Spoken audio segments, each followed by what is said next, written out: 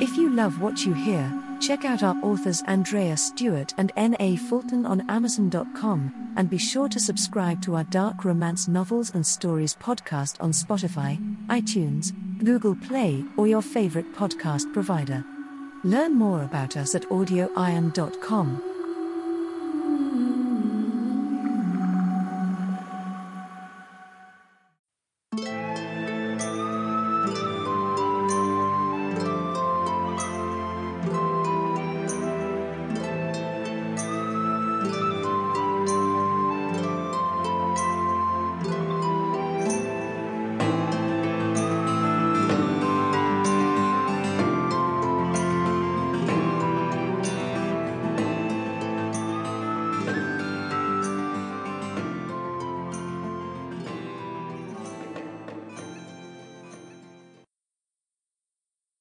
Chapter 17. For what seemed like an eternity, Corwin fought for her life in a nightmare where she drowned over and over again in the bowels of the Albatross. The wooden walls of the ship cracked and split to crush and stab her in the belly, back, and sides. The arms of dead seamen clutched at her, dragging her deeper and deeper into the darkness. She called out for Ben, for Devon, for her parents long dead. She wondered time and again what sin had sentenced her to this watery hell. But one day she woke to find herself alone in a cool, dry, down bed, far away from the twisting movement of the sea. The room around her was golden, with plain sand-colored walls thickly plastered with warm brown clay. The floor was smooth stone covered by a rough tan rug. Balmy air poured into the room through a large open window that looked out over a jungle. From where she lay she could see out over a deep lagoon to a rolling blue vista of endless sea. The late afternoon sun painted everything red with the last heat of the day. Corwin stared at the shadows running across the wall before her, too tired to care where she was and too grateful to be alive to worry about the future. Before an hour had passed she had fallen asleep again. When next she woke, a young Indian woman was bathing her head with a cool cloth. The woman's brown eyes were gentle and her expression deeply concerned. Mustering her resources, Corwin managed to smile. How long had it been since she had been treated with tenderness? A lifetime it seemed. Her nurse, startled, returned the smile. Then she said something Corwin couldn't seem to understand. The words sounded like English but somehow they meant nothing. The woman seemed to understand Corwin's mystification. She held up a clay bowl as if asking if Corwin were hungry. And Corwin was surprised to find she was famished. She struggled to sit up only to find she was encased in thick linen bandages from hip to shoulder. The woman put the bowl down and carefully propped Corwin up with pillows. Then she fed Corwin spoonful after spoonful of the clear chicken soup. When Corwin could eat no more, the woman put the bowl down with a satisfied smile. She helped Corwin lie flat again and covered her with a sheet and soft blanket. Before she left the room, Corwin was fast asleep, so it was for several days. Each day the kind woman tried to speak to Corwin and time after time Corwin could only smile in response. The sounds she heard simply rolled around in her head like marbles. Nor did she find herself much troubled by this strange ailment. It was enough that she was no longer being tortured and this kind woman had come to take care of her. After what might have been 3 days or a month, Corwin woke to find a stack of leather-bound volumes beside her on the bed. Moving carefully, lest her broken body protest, she selected one of the books and held it over her head. She could just make out the word Tempest on its scuffed cover, and images of a king stranded on a magical isle flickered through her mind. While she was studying one of the pictures in the book, her nurse appeared with her tray. Buenos días, the woman said with a wide smile. She placed the tray on the floor and propped Corwin into a seated position. As the woman took up her seat on the edge of Corwin's bed she said, "It is a miracle.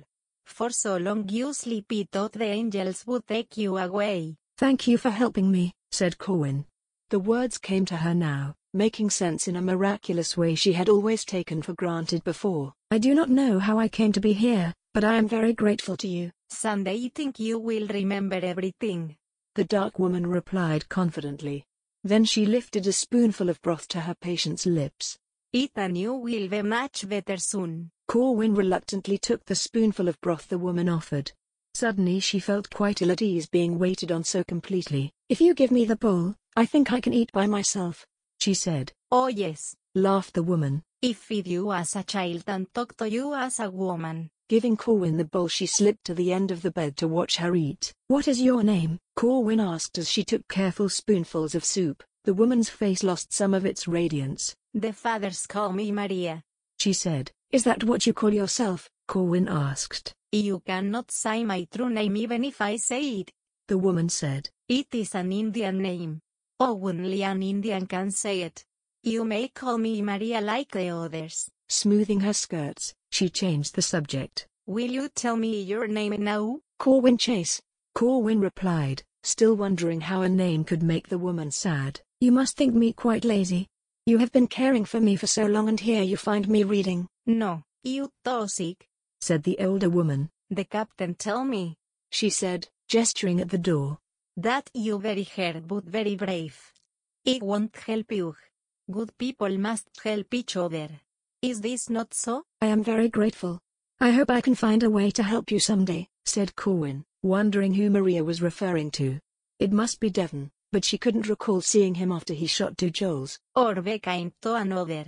So the next one, and the next one, and the next one. But now we spend more time at my home.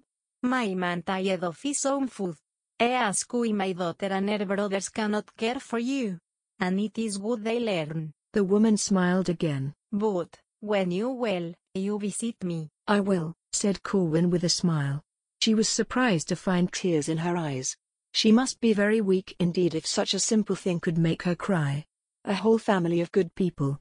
Was there really such a thing in this world? "I can see you are very tired," said the woman. "Sleep so you can be strong again." She took the bowl from Corwin's hands and helped her to lie flat. In another minute she was gone and Corwin had slipped into an exhausted sleep. Prospero and Ariel haunted her wild dreams, when a young native girl, perhaps no more than 13, came to bring her a tray the next afternoon. Corwin asked that a bath be brought as well. The girl declined at first, but Corwin was firm. She could not remember the last time she had had a bath, and she felt sure her bones would ache less after a long soak in warm water. The girl left after a short while and Corwin had little hope her request would be honored. She had no way at all to force the issue, but, not long later, a pair of boys not much older than the girl rolled a large wooden tub into her room then returned to fill it with several buckets of steaming water. The worried young lady followed after with soap, a nightgown, and a yard of linen to use as a towel. She left a moment later, obviously uncertain that she had done the right thing. Corwin struggled into a sitting position on the side of the bed and carefully unwrapped the ribbons of bandage that went about her body. Her chest groaned at the sudden loss of support. With the help of the bedside table and a nearby chair, she managed to make her way to the tub. Once in the water she saw deep black bruises that flowered across her body. How on earth had she survived 2 Joel's beating? As the water cooled, she began the laborious process of washing her hair. It was very difficult. Moving her arms over her head made her ribs hurt and her back ache. Perhaps this had been a mistake after all. "You are a fool," said Black. He had entered her room unannounced to find her sitting in a now cold tub with sudsy hair. "Get out," said Corwin, even as her heart leapt at the sight of him. He was sun-browned, barefoot, and his white linen shirt was open at the front. He looked every inch the daring pirate. "Surely even a dog can expect privacy in its kennel," she managed to say with some dignity. Black contemplated the discoloration of her flesh through the clear water, then picked up one of the buckets on the floor, scooped up some water and dumped it on her head. When she reached out for a towel he handed her the linen the girl had brought more than an hour before. As Corwin dried her eyes he said, "Well, you are one dog I have taped together with my own hands. I rescued you from that hellhole and it took every trick I knew and some I had to come up with on the spot to save your life. I reserve the right to keep you alive even against your better notions, my lady." "Please leave me alone," said Corwin. Shivering, she was now well and truly exhausted. She covered her face with wet hands, determined not to cry. "Stand up. Let's get you back in bed," said Black in a slightly softer voice. When she did not comply, he lifted her from the water, moved her to the bed, and arranged her limbs to make her lie flat upon the smooth sheets. Her body seemed to sigh in relief at not having to hold itself up. His hands carefully explored the black and magenta blooms that flowered across her. He seemed unaware of Corwin's discomfort and embarrassment as he prodded here and there, stopping only when she cried out. "Well, it's a pity that 2 Joel's is already dead," he said as if speaking to himself. I'd like to go back and kill him again so I can make it take longer and hurt more. He looked down into her eyes. Listen, I am going to bandage you up again. If you remove these bandages in under a fortnight, I shall have to return to reapply them because you have fractured ribs. Do you understand? If they move too much they will stab your lungs again and the bleeding will return. So please leave the bandages on and stay in bed until you are properly healed. Corwin looked away from the warmth of his gaze but surrendered a nod to his request. He helped her ease into a seated position and swiftly rewrapped her in the white bandages she had removed to bathe, then he helped her lie down again. He covered her shivering body and gave her a book to read. Because you are such an enterprising young woman, I will tell you that you are on an island that is all of 2 miles across. Myself and my men are the only ones on it. There is exactly one ship here. Mine. There is nowhere to run to and nowhere to hide on this little sandy spot in the middle of the sea. So please, for the love of God, stay in bed. Without waiting for her assent, he left. A few minutes later the boys returned. They tipped the tub out the window to dump the water, then rolled it out of the room. She heard it thumping down a flight of stairs a moment later. Corwin obeyed Black's orders because she didn't want to see him again and because his words about her ribs rang true. She had seen a man on her estates in England die from being kicked in the side by a horse. He had drowned in his own blood.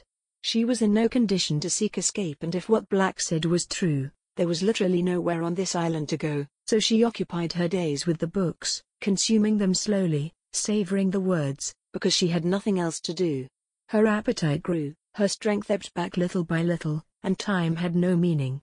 She made no attempt to count the days because she had nothing to look forward to and nothing worse to fear than what had already been done to her. When movement at last did become less painful, she took to sitting on the floor near the window, staring out at the jungle several stories below and watching the lagoon where gulls chased each other and waves broke one after the other in an endless parade. One morning when Corwin found herself sitting up quite without pain, she made a careful assessment of her status.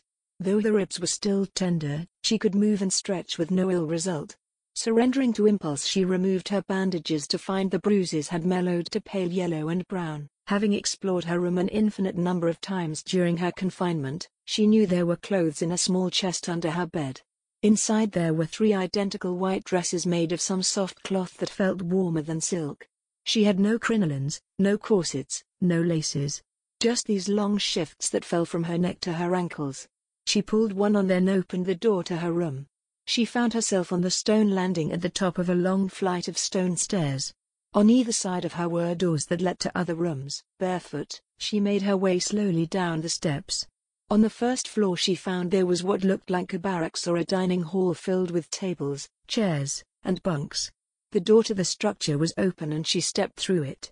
A well-worn path led down to where she could see Devon's ship bobbing in the water with the crew hard at work on her. Turning her eyes away from the ship, she found a path that led around the edge of the building.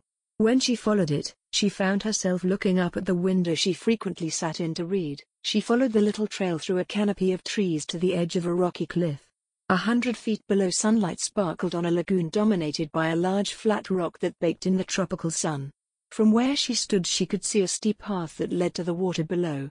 Though her healing body was sure to protest the descent, she set off to make her way down. At the bottom of the cliff the fine white sand of the narrow beach was so white it hurt her eyes and burned her feet. She walked to the lapping waves of the sea and found it as warm as bath water. In moments she had stripped off her gown and slipped beneath the waves. Corwin took hours to discover the secrets of her new haven. The walls around the bay offered tiny crabs, strange new fish, and hundreds of nests. The flat plain of the boulder held the heat of the day so it was comfortably warm to the touch. She found herself thinking of the girl she had been before she left London. She had lived swaddled in layers of clothing supposedly in an effort to protect her virtue. She had been raised in ignorance and innocence, making her easy prey for the most brutal of men. She could never have imagined this place or this kind of freedom. Looking back she saw she had been groomed to be a slave no better or more free than those she had seen in Dujoel's house. They had not owned their own bodies. They had not been free to live where they wished or to do as they pleased. Such great gifts were granted only to wealthy men who could travel the world, seek their fortune, command their fate, and bed whoever they desired. It struck her that the girl she had been in England had died, and the woman she had become was a stranger. Black watched Corwin from the top of the cliff, marveling at how time had strengthened her body. After killing Du Joels, he and Adam had made their halting way to the wharf and to his ship. With Aubrey's help he had staunched his own wound and then he had turned his attention to the unconscious girl. Through her skin he had felt the broken ribs flex beneath his fingers and her swelling abdomen had told a tale of internal injuries. Carefully he had manipulated fragments of ribs through the skin to pull them back into the correct orientation and position, then he had wrapped Corwin tightly to slow the bleeding. He had been all but certain she would die. In the days of delirium that had followed she had cried out for him, for her brothers, for her parents, begging them to help her. Lost in her nightmares she had told him over and over again that she did not want to die, that she was sorry, that she wouldn't run away again. All he could do was hold her, praying she wouldn't die in his arms. Of course he had also heard how much she hated him for abandoning her. How much she loathed him for not caring enough to find her, to buy her, to return her home and set her free. She told him 100 times how she would see him swing one day, and then, she had wept like the damned. And, through it all, one thing became clear. He could not give her up. He did not care how much she hated him.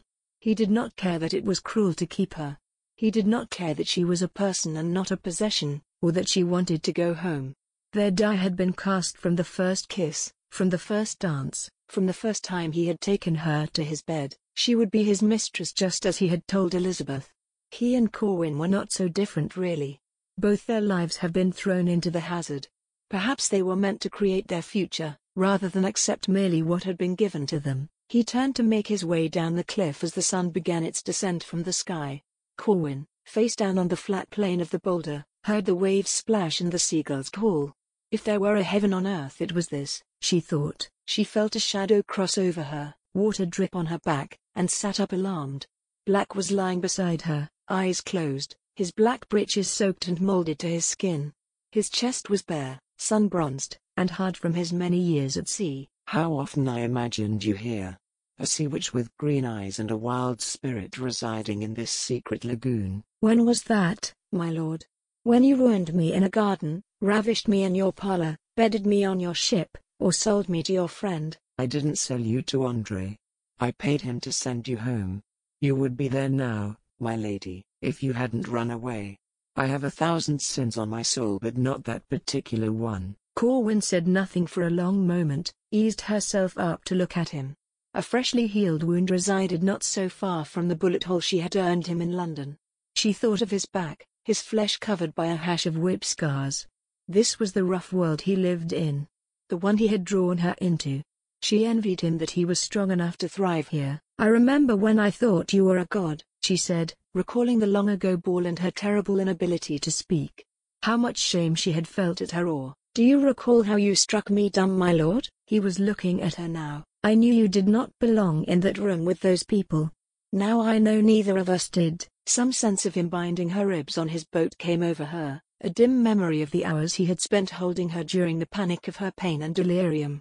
Were they destined to destroy one another, injury after injury, loss after loss, enmeshed until they both died? Then they were star-crossed lovers indeed. She leaned down to touch his lips with hers and felt the golden afternoon stretch out around them as if they could live forever in just one day. Black's hand came to the back of her head. He deepened the kiss, then moved his hand down her back to her buttocks. His touch felt like fire and she found she could not breathe for the wanting of him. Black broke the kiss. His fingertip followed the line of her jaw to caress the area under her ear. As Black rolled her over onto her back, she reached up to him in desperation. Corwin felt tenderness wash over her. Where did this path lead? To another ripping apart in a few weeks or a few months? More grief? More loss? Her soul seemed welded to his as if they had been forged together in the same heaven or in the same hell. But he had set her aside in a moment not so long ago. He had handed her over to another to dispose of. This one moment, this now, was all she could count on. Maybe, now, was all anyone could count on in the hard march from cradle to grave.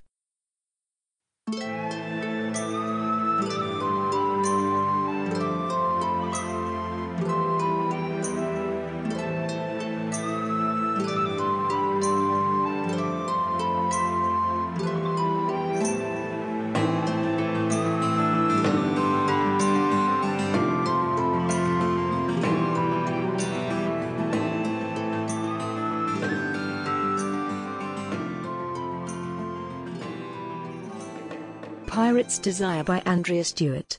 Voice recording copyright 2020 by Nancy Fulton. All rights reserved. Music by Alexander Shvaev licensed from Pond 5.